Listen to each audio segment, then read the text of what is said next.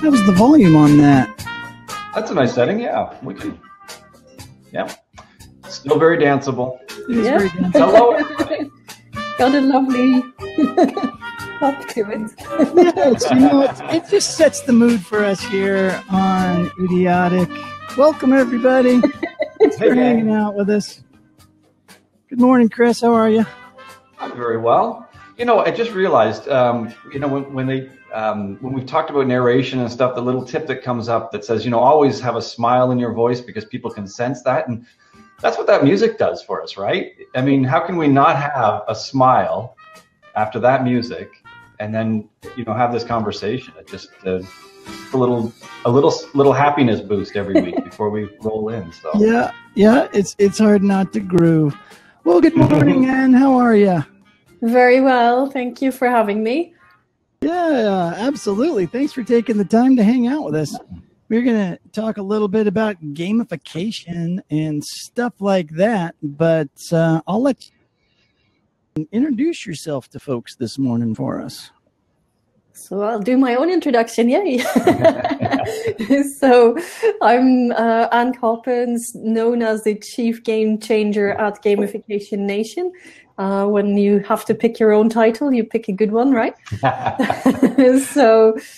And since 2012, we've been gamifying experiences, starting out from the learning space, and then more and more expanding into employee experience, customer experience. So today, any project that includes game elements, whether it's online or offline, is what we work on to make sure that we attract either more engagement, more custom, more interactions, whichever the case may be.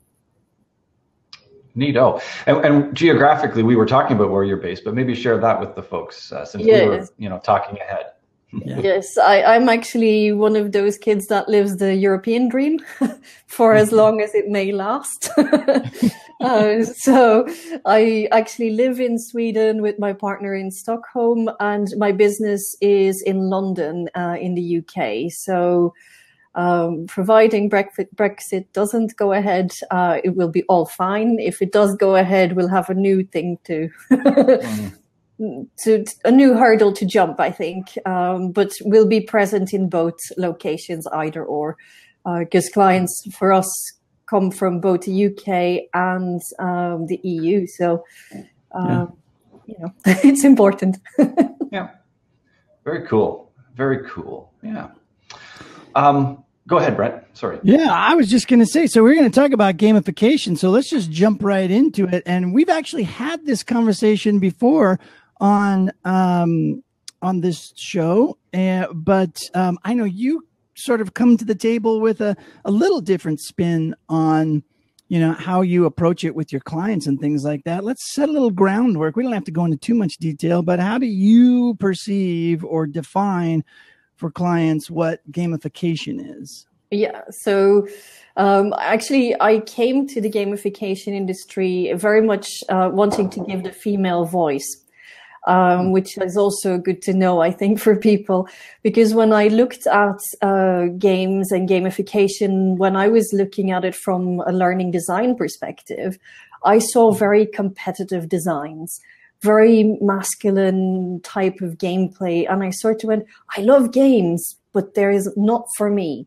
So that's why when I define gamification, I usually say, it's, applying game psychology and game mechanics to create good business results. Now, game mechanics are the things that create a dynamic, but should be driven by the motivation of people. So what we do a lot of, and maybe more than most in our industry, is user research. So the first thing we always do for a client is we want to survey the staff. We want to have one-to-one interviews, if possible, observe them doing what it is that we're trying to gamify, and workshops. So we get everybody involved to make sure that what we create is actually something that will live and live beyond just us delivering a product for them. So and that's working for us. That has given us really good results. And what kind of problems do you find clients are asking you to help them either improve or address? Yeah, great question. I mean, some of the things that we've done are just, the most recent one that we finished, and that's still sort of generating lots of talk within the organization, was a cybersecurity board game for Chubb Insurance. Now, the challenge they had was that their brokers were not able to communicate to their clients what happens when a cyber attack happens. So we created a collaborative game where everybody sitting around the table has to work together to defend the business. And the business in each round, so it's a turn-based game, in each round you get a scenario and different parts of the business are affected. The CEO has some powers, the CTO has other powers, and based on dice rolls, then you recover the business. And that was to stimulate people's discussion, but also understanding of, you know what, an attack happens. It doesn't just affect email. If it came in by email, it could affect, let's say, customer systems, mission critical systems, etc. So they used that first at a conference way back in April. And then we had several iterations, and that's now rolling out throughout the organization, because the people felt actually we can now, in an educated way and still in an easy way, explain to our customers, you should be insured for cyber, and this is why, which before they couldn't do. So that's a classic example of the kind of things that we do. Could be a lot simpler than that. Onboarding, for example, is one that we come across quite a lot. Where you can just set people on a treasure hunt and collect the various tokens to get you ready to be that new hire that performs quickly after they start. And, there's lots of variations on the team. So the problem is usually a people problem, something communication, something they're not doing, but that the organization wants them to do more of. Yeah. On the board game, a couple of things as you were describing it that stuck out for me. One, and first of all, that you're using it to give people exposure to different aspects of a problem that they wouldn't normally have. So that's neat, by expanding their understanding and then helping them be able to have a holistic picture without. I'm going to presume the board game is something less than an hour probably, or in a relatively sort of short frame, but getting aspects of different perspectives in that kind of a short frame.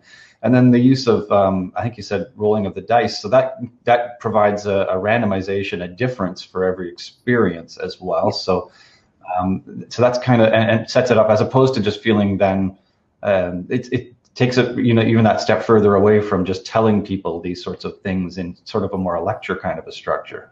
Absolutely. And it's randomized with the dice, but it's also randomized with scenarios. So we have 5 different business types. So whoever picks the CEO role card can pick the business type. So you have already within the one gameplay a whole bunch of scenarios. And then for each business, we have 10 different attacks that happen.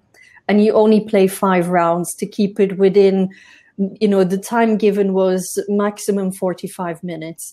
So they had time to debrief within an hour slot. So, and we tested it several times, and we said, okay, 5 rounds is sort of where you would need to be.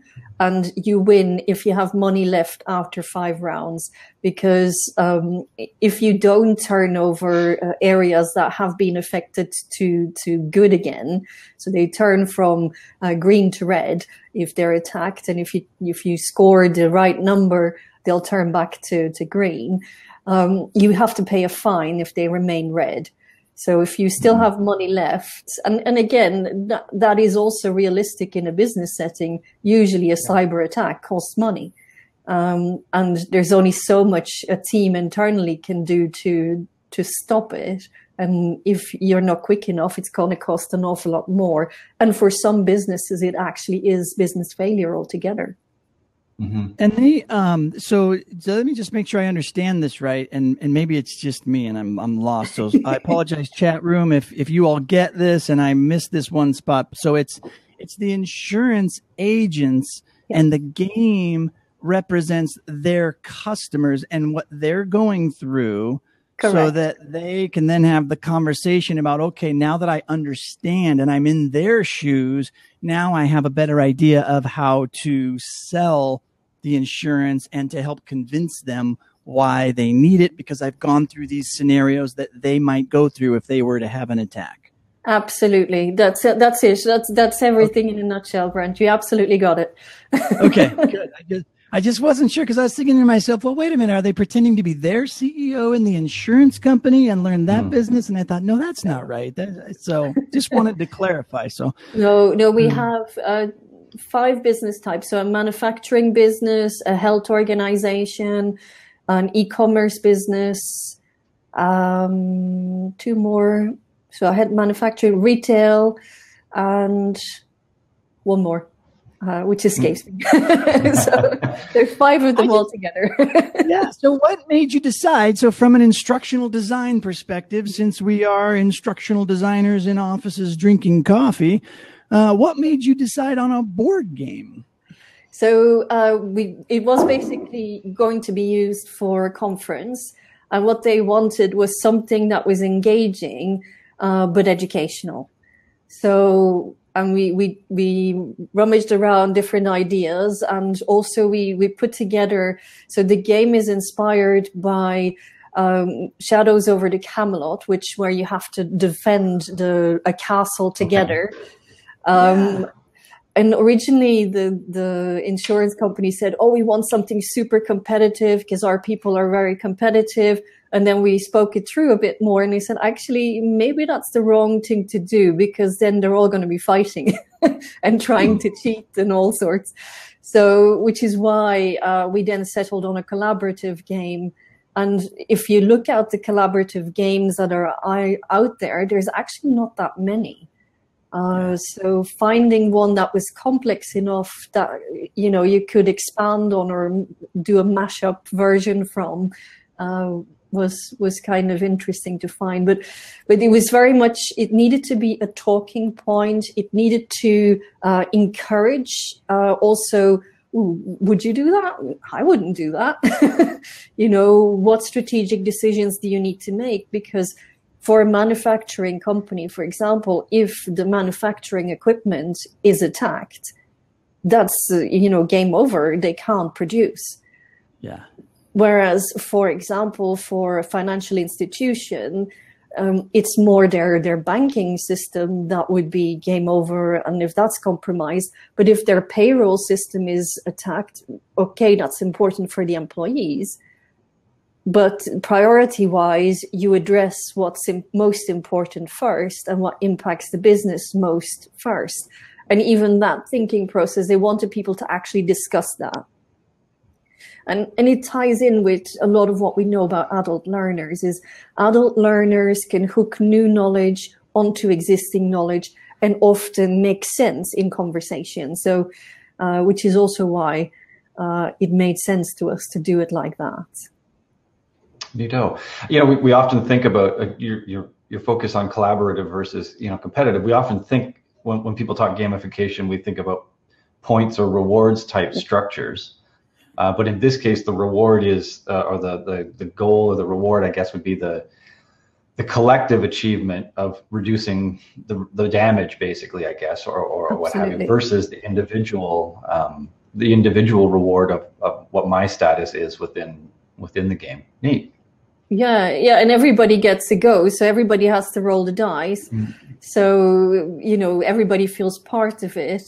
And you can just be as helpful as, let's say, the marketing person as you are the CEO or the CTO. So, which is an interesting dynamic. But I think, especially in learning, competition is used too often. And I actually not a big fan of competition in learning, because it's good for the top 3. But everybody beyond that feels, I'm Dumbo. And, you know, we don't want to do that. We want to give people confidence when they're learning. We want them to actually feel empowered to do something more, or to try something new. So I would always, when people come to me with learning projects and they want competition, my first question is why? Why does it have to be competitive? And if you have to be competitive, is it to compete against yourself or compete against a benchmark?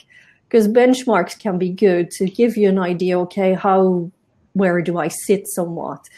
You know, like the LinkedIn, you're in the top 5% of LinkedIn users, for example.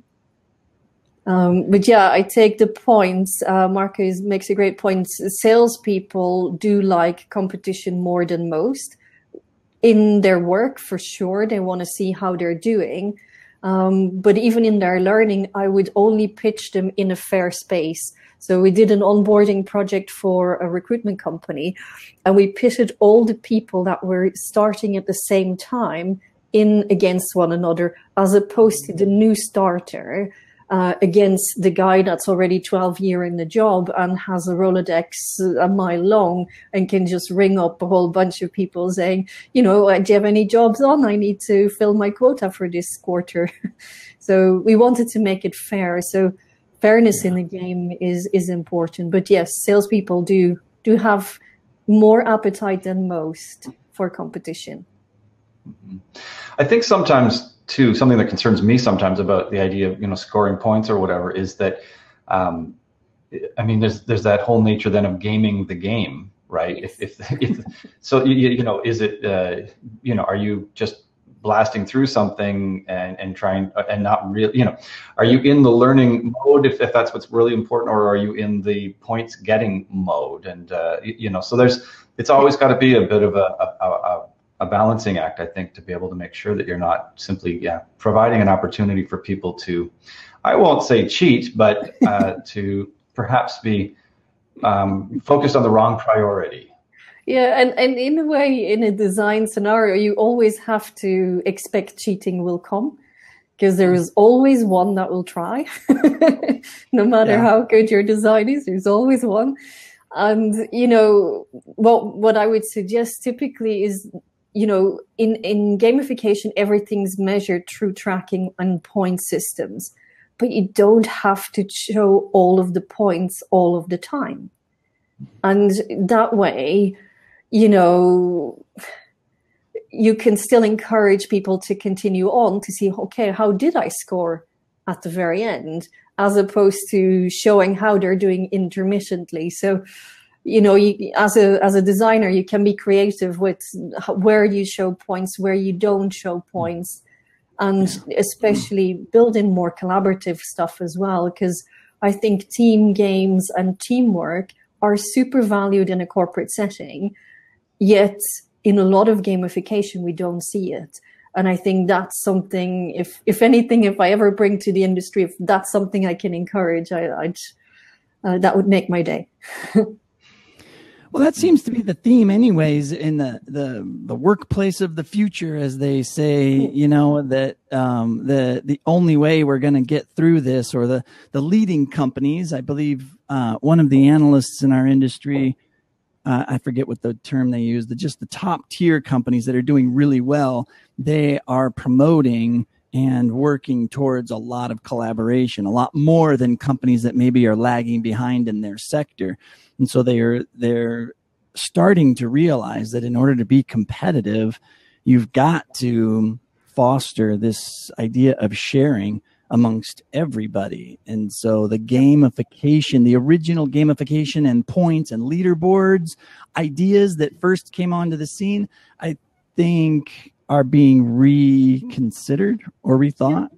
Yeah, and I think the trend is actually a positive trend in gamification, that, you know, you see better narrative coming out. So there's more, let's say, text adventures, which you can create in any of the e-learning tools for most of the time. So things like time challenges, things like periodic testing of a specific point that you need to master, simulations, they're all gameplay. They're not necessarily all new school either. Just new technology makes it easier for us to do them. I think there's a good trend. Yeah, there really is. It's interesting though, because I've heard a lot recently in conversations like this about like board games and card games and that ability to bring people together in a real world setting to have that collaborative experience, enjoying a game together that has a business element to it. But so how do we take that digitally? Like, have you been able to do the board game, let's say, like virtually, having people come in from different areas, or is it possible?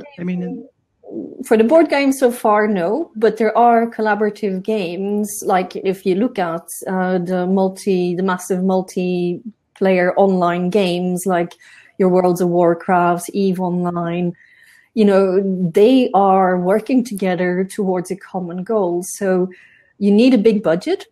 That is the first thing I would say. Enough sell to build like a World of Warcraft environment for your sales team or something, Correct. But there are virtual worlds in which you can place some element of gameplay. So there are tools on the market now that, let's say, 5 years ago we couldn't do.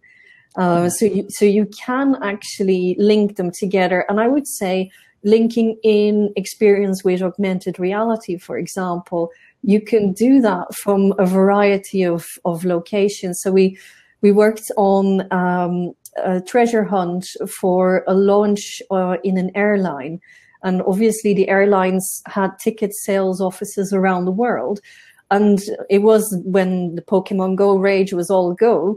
And we basically had them collect different tokens to do with the airline to win a ticket on the first Wi-Fi enabled flight. Now, again, that worked because in each office you had scannable places, and actually the scannable places were posters. So it was using real reality with augmented reality, and then the augmented reality was collected in a gamified system. So you can do it. People can do it on Twitter feeds. What we've also done, and actually very low tech, on an internal Jive system, so the internal Facebook or internal messaging method that a company had, we did a Beat the January Blues challenge, where people were randomly put into teams across different parts of the company. So they were active in, I think, 50 different locations, and they mixed people up. And the whole objective was that in your team together, you had to commit to X number of days of exercise, and you had to keep each other accountable. So they were just your accountability group. And then you had to post as a team in the Jive channel what you had accomplished that week. And, it was purely for line honors. There was nothing, no prizes or anything like that. It was just purely a bit of fun. What it did, people felt much more happy at work. But what it also did, and that was an unexpected side effect, is that actually more work got done. Because there is this link of, happy people work better together. And we reckoned from what we could see is that now people had interactions with offices that they worked with, and they knew people. So they got to know networks and therefore could move their workflow through the different channels in an easier fashion. So I could say, hey, Brent, do you know the person in Phoenix that I need to speak to about X? And you could say, oh, yeah, he sits 3 desks away from me, which prior you would go and email and it'd get lost in cyber somewhere. So, and that was low tech, really low tech, but very good fun. Yeah, something like that doesn't introduce any new technology or anything. It's taking advantage of existing things. Cool. Jag has a question that he's put into the question panel. Do you have any experience with applying gamification in an industrial training setting?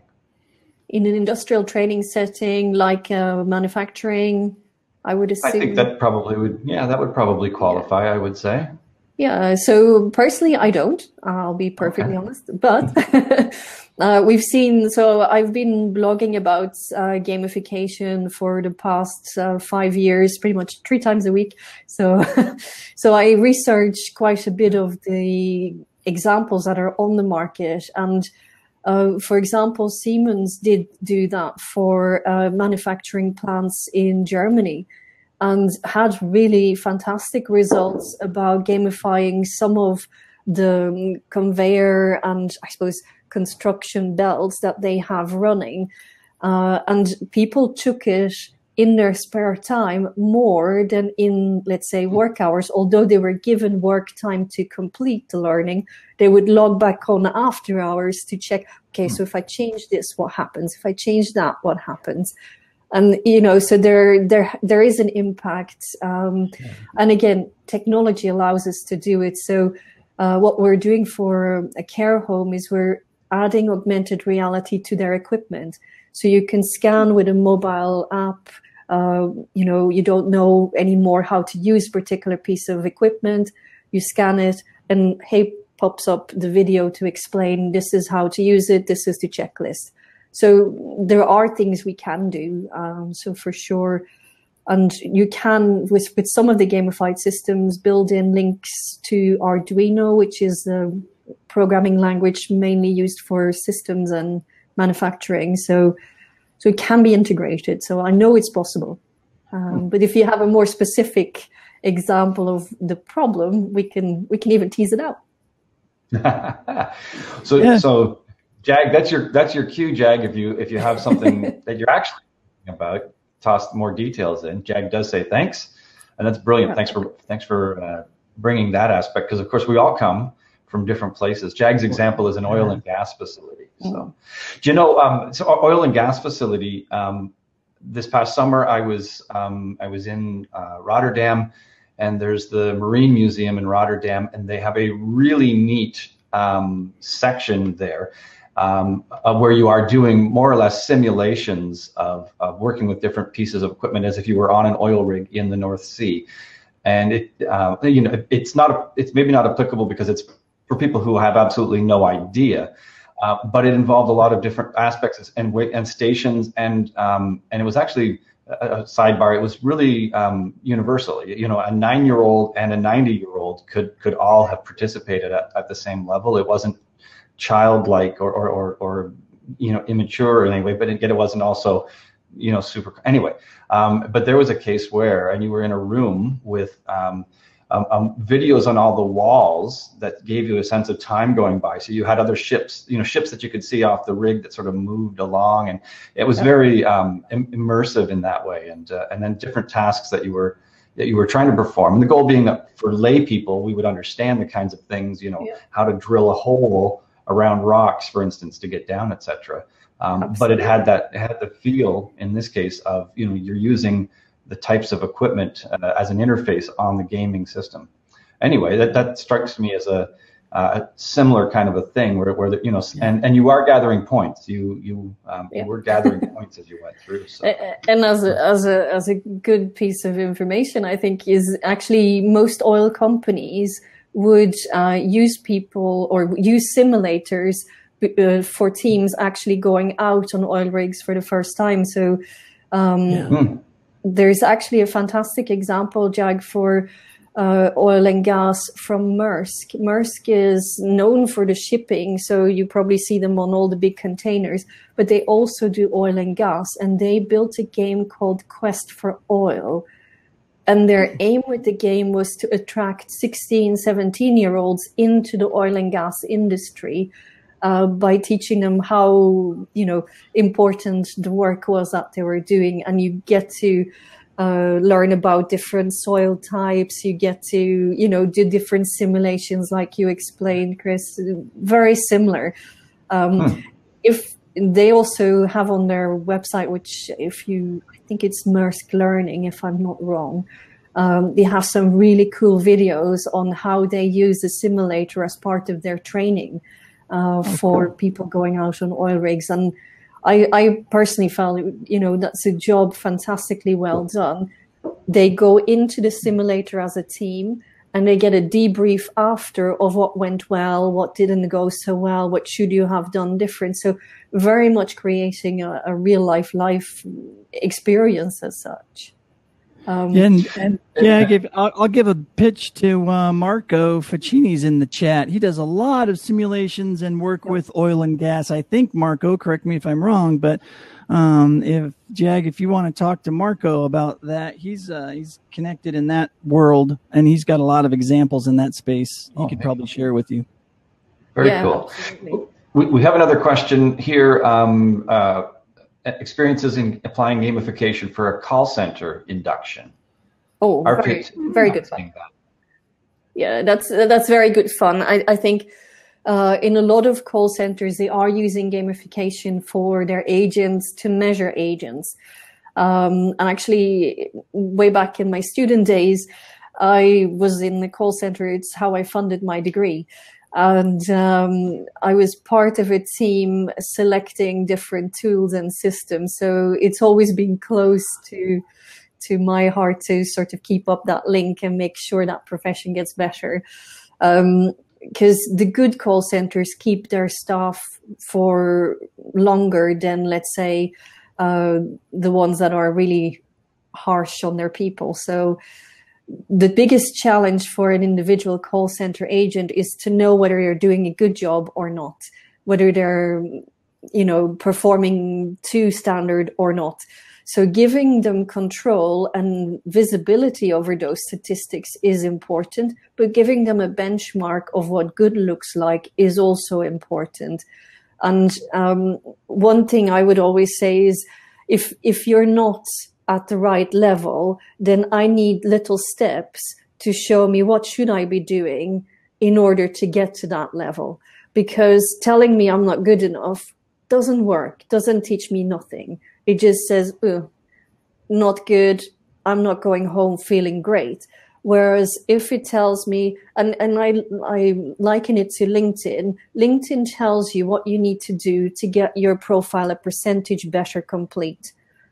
If you do the same in a call center setting, if you want to hit the next level in call center achievement, then you need to do 1, 2, 3. And those can be qualitative things. So most call centers use coaches listening into your calls. So it could be qualitative things like, have you asked this question? Have you had that conversation? So definitely there's room for that to be included. So I would loop in desk coaching into the onboarding. And I work backwards from success. So to go back to the recruitment center example, so they're effectively people sitting on the phone, A, sourcing candidates, B, sourcing clients. And we looked at, okay, what does a successful agent do? What does success look like? And then what activities do they do to get there? So, and then you map out, okay, so they make so many calls a day. The calls last on average this length of time. They make sure they ask these 10 questions. So that, and they listen for solid answers so they can populate all the screens you need to populate. So there's a number of steps that they do, and we know that if you repeat them often enough, you will actually hit the same success rate. You may need more time because you need to fine tune your art, but that's okay. And in the first, for that particular example, people were actually dropping out of the workforce after less than 6 months because they felt they weren't up to the job. Why? Because they were being compared with the top guys in the job, which is why we phased in very relative leaderboards, very relative progression steps. So in the first 3 months, we expect you to hit this. In the next 6 months, we expect you to hit that. After a year. And then we had challenges that we did on a monthly basis. So everybody had a stretch goal and everybody could be part of the lunch club. So the lunch club, you had to earn the right to, and usually invited a local business person or a speaker, and basically a long lunch on the house, which appealed to the salespeople quite a lot. And they often have fantastic people coming for lunch. So it was very much a reach goal, and that appealed for both the new people as well as the existing staff. So mixing the two together, that they actually meet, is still important. But yes, breaking it down is what I would recommend. And as you were describing it, the word that came to my mind was from the game world was leveling up. I mean, you wouldn't expect someone to start a game and be able to compete at the 30th level because they just haven't acquired, the knowledge and the skills yet of the system. Yeah. They're starting at, level 1. I mean, there's always a goal to get to those extended levels, but recognition that you're starting here, and it's not fair to compare you to the exactly. Is a hypo? What's a hypo? Oh, high performing organization. A high performer. Okay, sorry. I'm having visions of this big gray animal. I was like, no, it's not that. No, true. Very few humans are hippos. It's a rare thing. Yeah. But those that are, they're special. I'm sure they are. They must be. They bring something new to the equation. Yes, the hypo, it's the new unicorn. True. Yes, and I mean, everybody has their own level of Marco. I bet he leveled up in Candy Crush. Yeah. He maxed out all the levels already. He's waiting for them to start building more for him. Yeah, although that happened, isn't it Tuesdays they refreshed the levels in Candy Crush? Anyway, I have no idea. I was making that up. I had no idea. No, they do. They add levels once a week or once boom. Yes. So every Tuesday. So there must be new levels because otherwise he can't be played. It's genius. That's how they keep the addicts like Marco in the game. Absolutely. Absolutely. And if you want a job for King, for example, they also recruit people that play those top levels. So yeah, which is actually, I didn't know that, Craig, that Tuesday is update day for most of the game systems. So I did not know that either. I know it's for Candy Crush because of Marco. It's amazing the little tidbits of information you learn on Idiotic once a week here, everybody. Yeah. The profiles we're building of our audience, even as we do this live. So leveling up hippos. Yeah, I like it. Yeah, we can work on that. There's something we can do with that. Yeah, there's something there.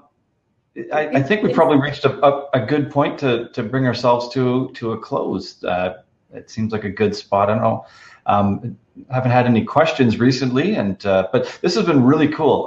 The angle, that you've brought to our conversation around gamification has been a really neat perspective and aspect to bring to this. So thanks so much for joining us today, Anne. Thank you, and thank you for having me. I enjoyed the conversation. Oh, very cool. Very cool. Very good. Well, we'll have you back on because there's a lot in this particular category to talk about. And so it'd be great to have you back and we can talk about some of the other projects you've worked on and, some of the other angles around this mystical term we call gamification. Absolutely. Happy to do so anytime. All right. Very, very cool. Find you if they want to get in touch with you. Let's give you that opportunity before we drop off here. Yes, I'm easy to find. So at gamification.net, I'll type it in, is my Twitter handle if you want to follow gamification. And then my LinkedIn, Anne Coppens, is what you search for. I think I'm the only Anne Coppens that comes up. On Skype, I have a few alter egos, but on LinkedIn, if you type in Anne Coppens, you'll find me. Perfect. Cool. Thank you so much for doing this today. This has been a ton of fun. I love gamification. Really cool. I love having the conversation. But there's our happy music, and that means it's time for us to go back to work with a smile on our face and have some more coffee. A tap in our feet and a song in our hearts. Everybody have a great day.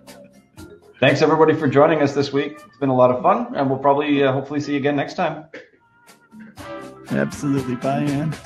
Bye.